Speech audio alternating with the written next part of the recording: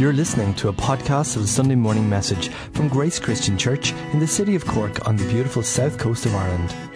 We hope and pray that it will be a blessing to you.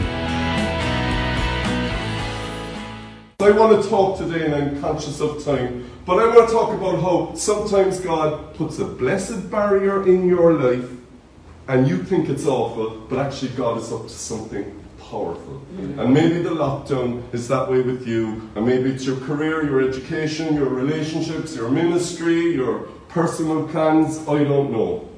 But I want to look at Genesis 26, and I'm continuing where I was speaking before. It was so powerful because I was reading what I'm about to share on today, and we have an early morning prayer meeting, which we do all the time, and right through the last 3 months we would meet early on Sunday morning, everyone who was serving, and Charles Hancock had a prophetic word, and it was bang on what I was preparing for today. Would you believe that? So I know the Holy Spirit is in it. I'm going to look at Genesis 26, but let me remind you what I was speaking on 2 weeks ago, and that was we were looking at this single mother now, Hagar, her teenage boy Ishmael. They were on their own, ready to die in a desert. All the doors closed for them. But when Hagar cried out, God called her by name, personal. He opened her eyes, and she saw a well of water in the desert. So in a place that looked like death, God was bringing life. But she had to open her eyes. She had to allow God open her eyes. Maybe you've got to allow God. Maybe you need to lock yourself in a room and get on your knees and say, God, would you open my eyes and let me see, Amen, with this new lockdown, what are you doing? Amen. Because God is a destiny for everyone. And so here they are. It wasn't known as Beersheba then. It became known as Beersheba. It was just like desert. And we saw how Beersheba is same size as Cork, thriving city today. Now I want to do a tiny bit of teaching as well. Is that okay? Yes! Yeah, okay. The congregation said it's okay. So 3 numbers in the Bible are interesting. 3 is one of the important numbers. So for example, we have morning, noon and night in our 24-hour cycle. We have past, present and future as human beings within the timeline. We also have, for example, father, mother, child. That's nature. We have as Christians the Trinity, the Father, the Son and the Holy Spirit. So within nature, within Scripture, 3 is a very important number. We have, for example, the patriarchs. Again, 3. Abraham, Isaac and Jacob. They were the founders of the patriarchs of the Jewish faith, but of course also by extension of our Christian faith. And I'm going to throw in another funny one, which maybe you never thought of before, but it is altar, well and tent. What? What has that got to do with my life? Well, Abraham was a man of altars, a place of thanksgiving, of praise and of sacrifice. This was his primary identity, destiny, calling in life. Isaac, his son, was a man of wells, dug wells everywhere. That which is life-giving, nourishing life to human beings, to animals and to plants. And then Abraham's grandson, Isaac's son, Jacob, was a man of tents. Tents is all about the journey, the pilgrimage of life, which Jacob himself spoke of. The journey we're all called to live in. So we're all called, most of us here, we'll all fall into one of these 3 categories roughly. If you're a worship leader, you're probably an altar man or woman. If you are pastoral, you're probably maybe someone who digs wells and so on and so on. But I'm going to look at Genesis 26, pulling some of the big verses out of it. Please read your Bible. You have a whole week to read that chapter. It'll take you 5 minutes. I don't have time to read it all today, but if you want to get the full benefit, just have a look at it. And so I pray that God's word would set your soul and your heart on fire. My soul and heart on fire. In Jesus' name. Amen. Amen. Amen. Here we go. Isaac planted crops in that land, that was the Philistines' land, and in the same year he reaped 100-fold because the Lord blessed him. Same year. He became so rich that the Philistine locals became jealous, and they filled in all his wells with earth. Isaac moved away and dug wells at a place called Gerar.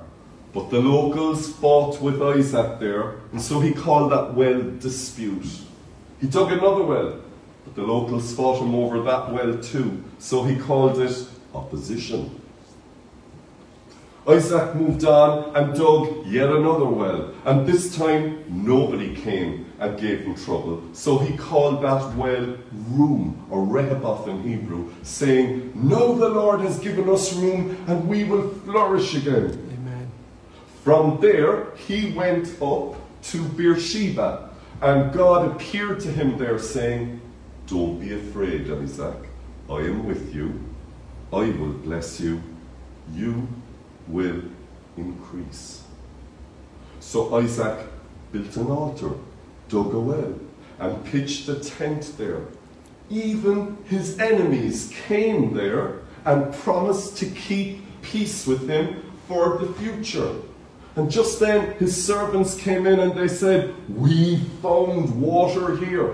And so Isaac called that place Sheba, or promise, and it's known as Beersheba to this day. So this is where we finished off last week. We're looking at Isaac, and this guy Ishmael, who was with his mother Hagar, that was his older half-brother.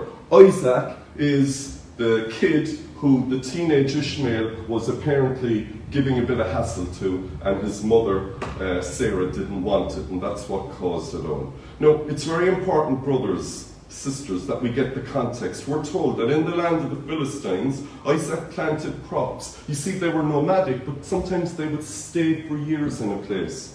And look what happened.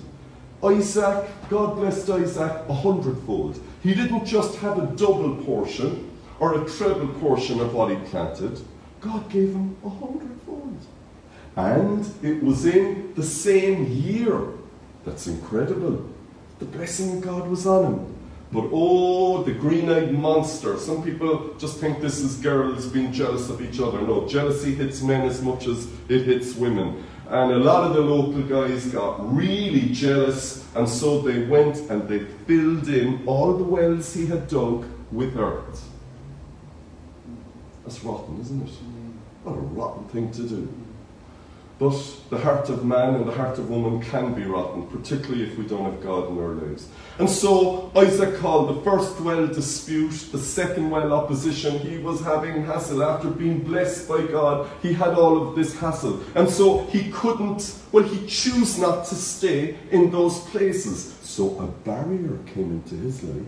And Isaac decided, well, I'm not going to try and make this thing work out. You see, Isaac just looked on and said, you know what? This is trouble. I'm not staying here. Sometimes, and as I'm older, I really would say this to any of you who are starting out adult life.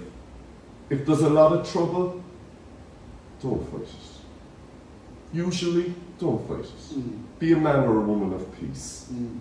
Bless them and move on to something better. Amen. That's exactly what Isaac did. Oh, you can stand your ground and fight and be the hard man or the hard woman. And I know there's occasions when that might be needed, but very often you just give yourself grief. And life is short. So Isaac didn't stay where there was opposition. He saw that perhaps God was closing the door. If God is closing a door, don't fight it. Amen. Accept it. Amen. God has something better for you. And so Isaac decides to move on. And if this current lockdown situation is like a door closing in your relationships, in your career, in your education, in whatever, maybe God is closing a door. Maybe it's just a temporary thing, but maybe God is in it. Anyway, Isaac moved on, and we're told, of course, that he dug another well, he got water there, and he called that well Rehoboth, or room, saying, now the Lord has given us enough room, and we will flourish. I remember being up in the north of Ireland. If you are watching in from Northern Ireland, good morning and God bless you. But a lot of houses were called Rehoboth up there, and a lot of churches were called Rehoboth. And when people are reading about Isaac and digging the wells, a lot of people stop at this verse. The Lord blessed Isaac. Now remember, no hassle, no opposition, nobody coming in at night, sneaking in and filling the well with earth. And if you don't have a well, you die particularly in that climate. So he had room. He knew he was flourishing there. What a blessing. Praise God. Rehoboth, you've made it, Isaac. You've got your life together. God is blessing you. But what does he do? From Rehoboth, Isaac went up to Beersheba. What? Hang on a second, Isaac. Are you off your head, man? You've had nothing but hassle and no water. You finally find a place where there's a brilliant stream, well of water springing up, and you've no problem, and you're flourishing, and you're moving on. Now I can hear one or two theology heads going, yes, no, but they were nomadic. Only to a point. Only to a point. I'm not going to let you get away with that, brothers or sisters. They would stay in the same place for years. You see, I think there was something far more going on. Any guy who had all the flocks Isaac had would really have treasured a well like Rehoboth.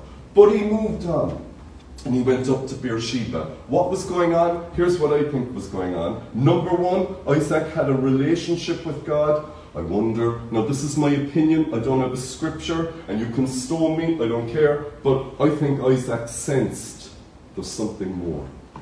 There's something more, and I'm not to just settle for this. And the other thing, and I love this one, I remember coming across this when I was about 21, 22. It fired me up then, it still fires me up now.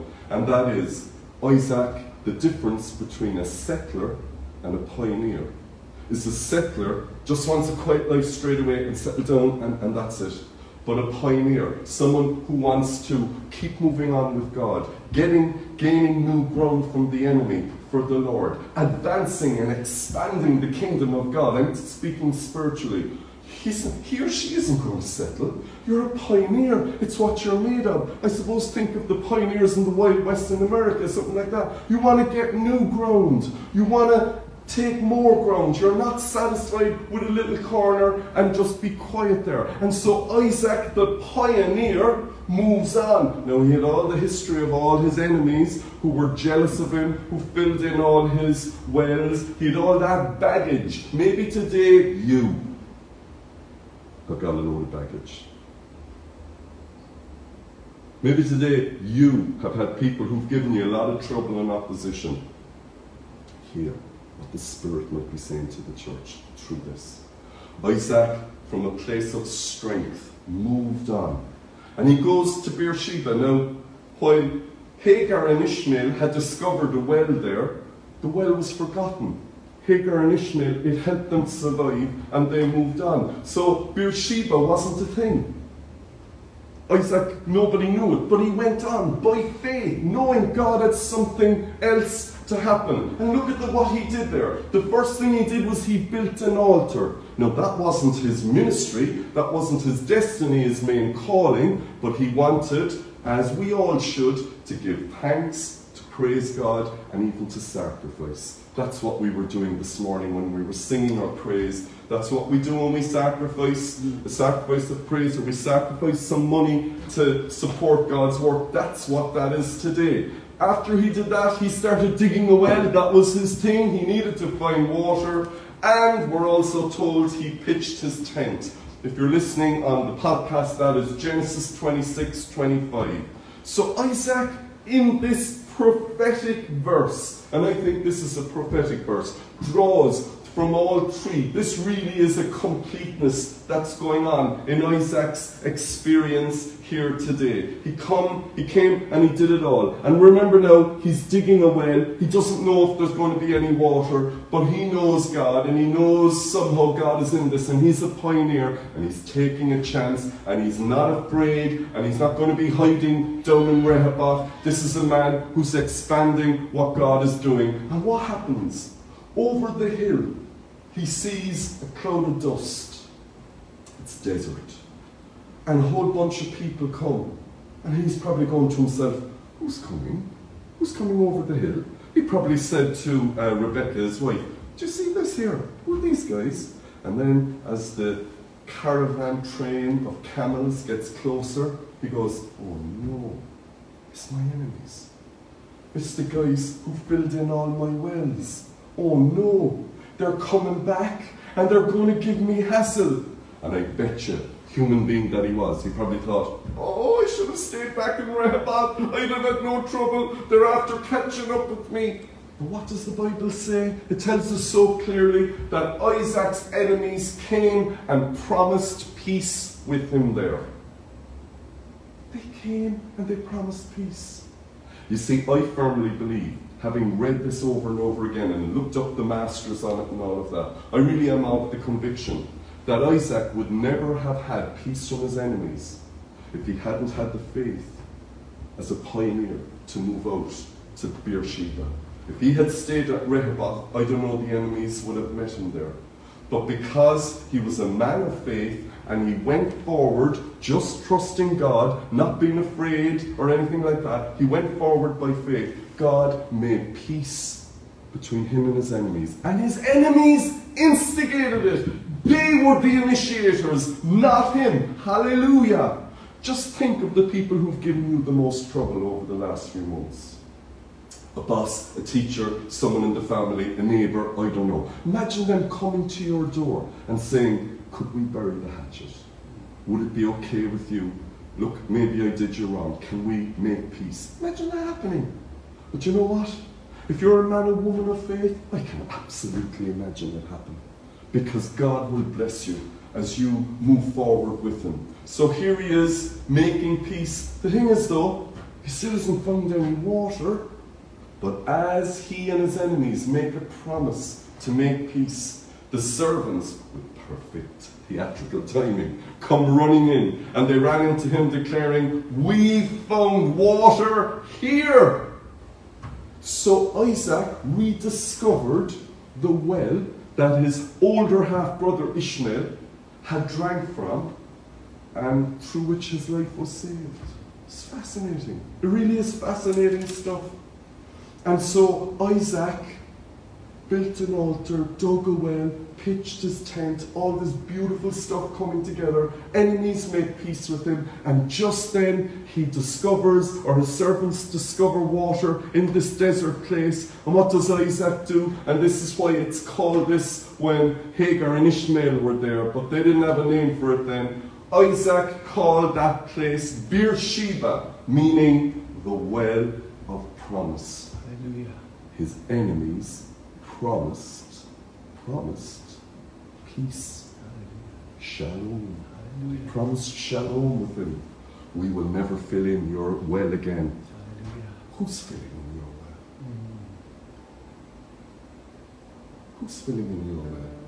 If I know humanity and I know Christians, family, work, school, whatever, someone is throwing earth in the well, well, I'm going to pray, and we're going to pray, that a well would spring up in your life so that you will have peace with your enemies. Hallelujah. And I realize and appreciate, possibly didn't even make those enemies. Maybe they've been at you because they're somehow jealous. Isaac was innocent in all of this, but he still had enemies. Enemies don't mean you're a bad person. Enemies mean someone is threatened by you, usually. And horror, sometimes in churches, it even raises its ugly head. So brothers and sisters, as the clock is against me, I want you to consider Isaac's life, consider the well and the well of blessing that came from here in Beersheba. And you know what? You can go as a tourist to Israel, to Beersheba today, and you can see that same well. We're talking history, not just a made-up story. This is fact.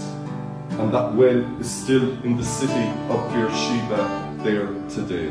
So we're going to pray for peace to come into your situation, and that you will have a whole new well, a spring of blessing in your life. That opposition to you as a person, to your education, to your career, to your peace in your home, to your marriage, to your relationship with your kids or your parents or your brothers or sisters.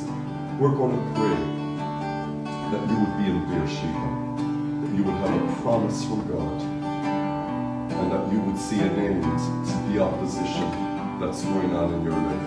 I have one or two small prophetic words as well. I'm going to ask Mike to come on.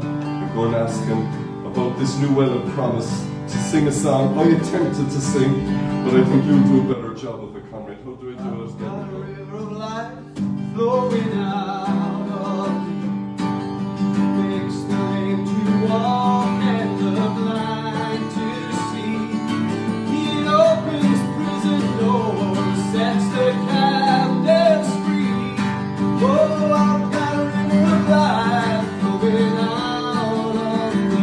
Spring up, oh well, within my soul. Spring up, oh well, and make me whole. Spring up, oh well, and give to me that life abundantly. Oh, I've got a river of life flowing out of me. It makes the lame to walk and the blind to see. It opens prison doors, sets the captives free. Oh, I've got a river of life flowing out of me. Spring up, oh well, within my soul. Spring up, oh well, and make me whole. Spring up, oh well, and give to me that life abundantly. We're going to pray for peace, but I want to just share two prophetic words. One is for one of our sisters watching in who's in a career in work, and you have been doing a great job in work like Isaac. It's like God has been blessing you so many fold. It's like your harvest is coming in, and there are those in your work situation who are jealous of you. Beloved sister, they're jealous of you, and they're trying to fill in, as it were, the well in your life with earth. And we're going to pray today that the water would spring up and that those people would not succeed with you. Amen? We're going to pray that. And I have one other prophetic word, and it is for a man, a brother watching in, and you've got a legal situation. And what I saw was, it's like you're holding a letter from a lawyer, or a solicitor as we call him here, and you've got the letter, and it's like earth being thrown into your well. It's like you're going, how am I going to get through this? And I want to prophesy to you today. We're going to pray over that letter, over that threat, and we know God is going to see it through. Amen? You're going to get through it, and you're going to come to the well of promise as well. So I'm going to pray, and then I'm going to hand over to Michael. He's going to sing the song just when I finish praying. But I pray now, Lord Jesus, for shalom peace to come into my brothers and sisters' lives. We ask you, oh God, that into the situation that many people face, where there's a barrier, that we would see the blessing. We pray into the situation where there is strife and hassle and fighting, at work, in the family, in school, with a neighbour. We just pray, oh God, that you would bring those enemies to make peace with your sons and your daughters. I pray for that girl at work, that God will bring justice into your situation, and that those who are trying to stop you progressing will themselves be stopped. And we pray over that legal letter that is threatening our brother. And we ask you, oh God, would you move heaven and earth and deliver our brother from every legal threat, and let justice reign supreme in his life, and that he too would see a well of water spring up in what looks like a desert now. Heavenly Father, we commit our prayers to you, and we pray your deepest shalom peace into every life as this river and well of water springs up. In Jesus' name we pray, and the people of God said, Amen. Amen. Let's sing the song, I've got a river of life. Michael.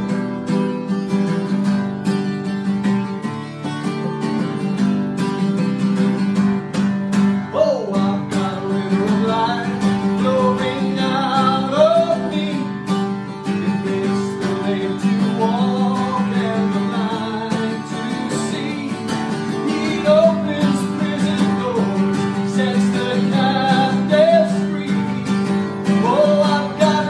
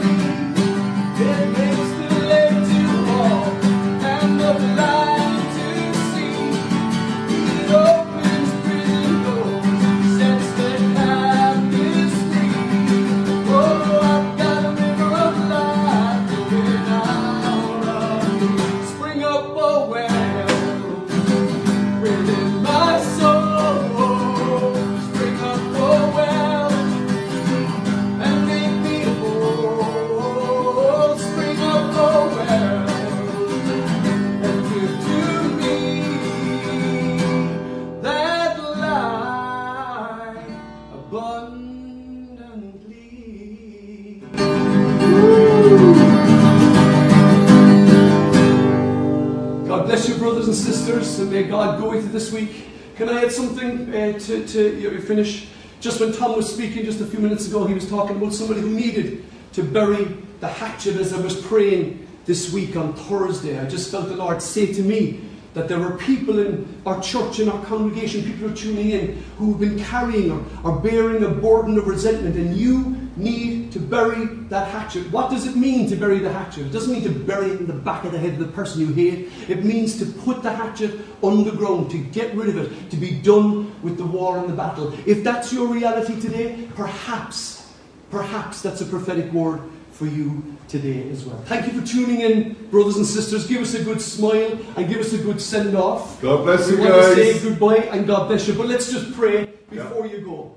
Guys, for this coming week, may the Lord bless you and keep you. May the Lord cause His face to shine upon you and be gracious to you. May the Lord lift up the light of His countenance and give you His peace. In Jesus' name, and God's people say, Amen. Amen. God bless you, lads. See you next Sunday. God bless you. God bless you.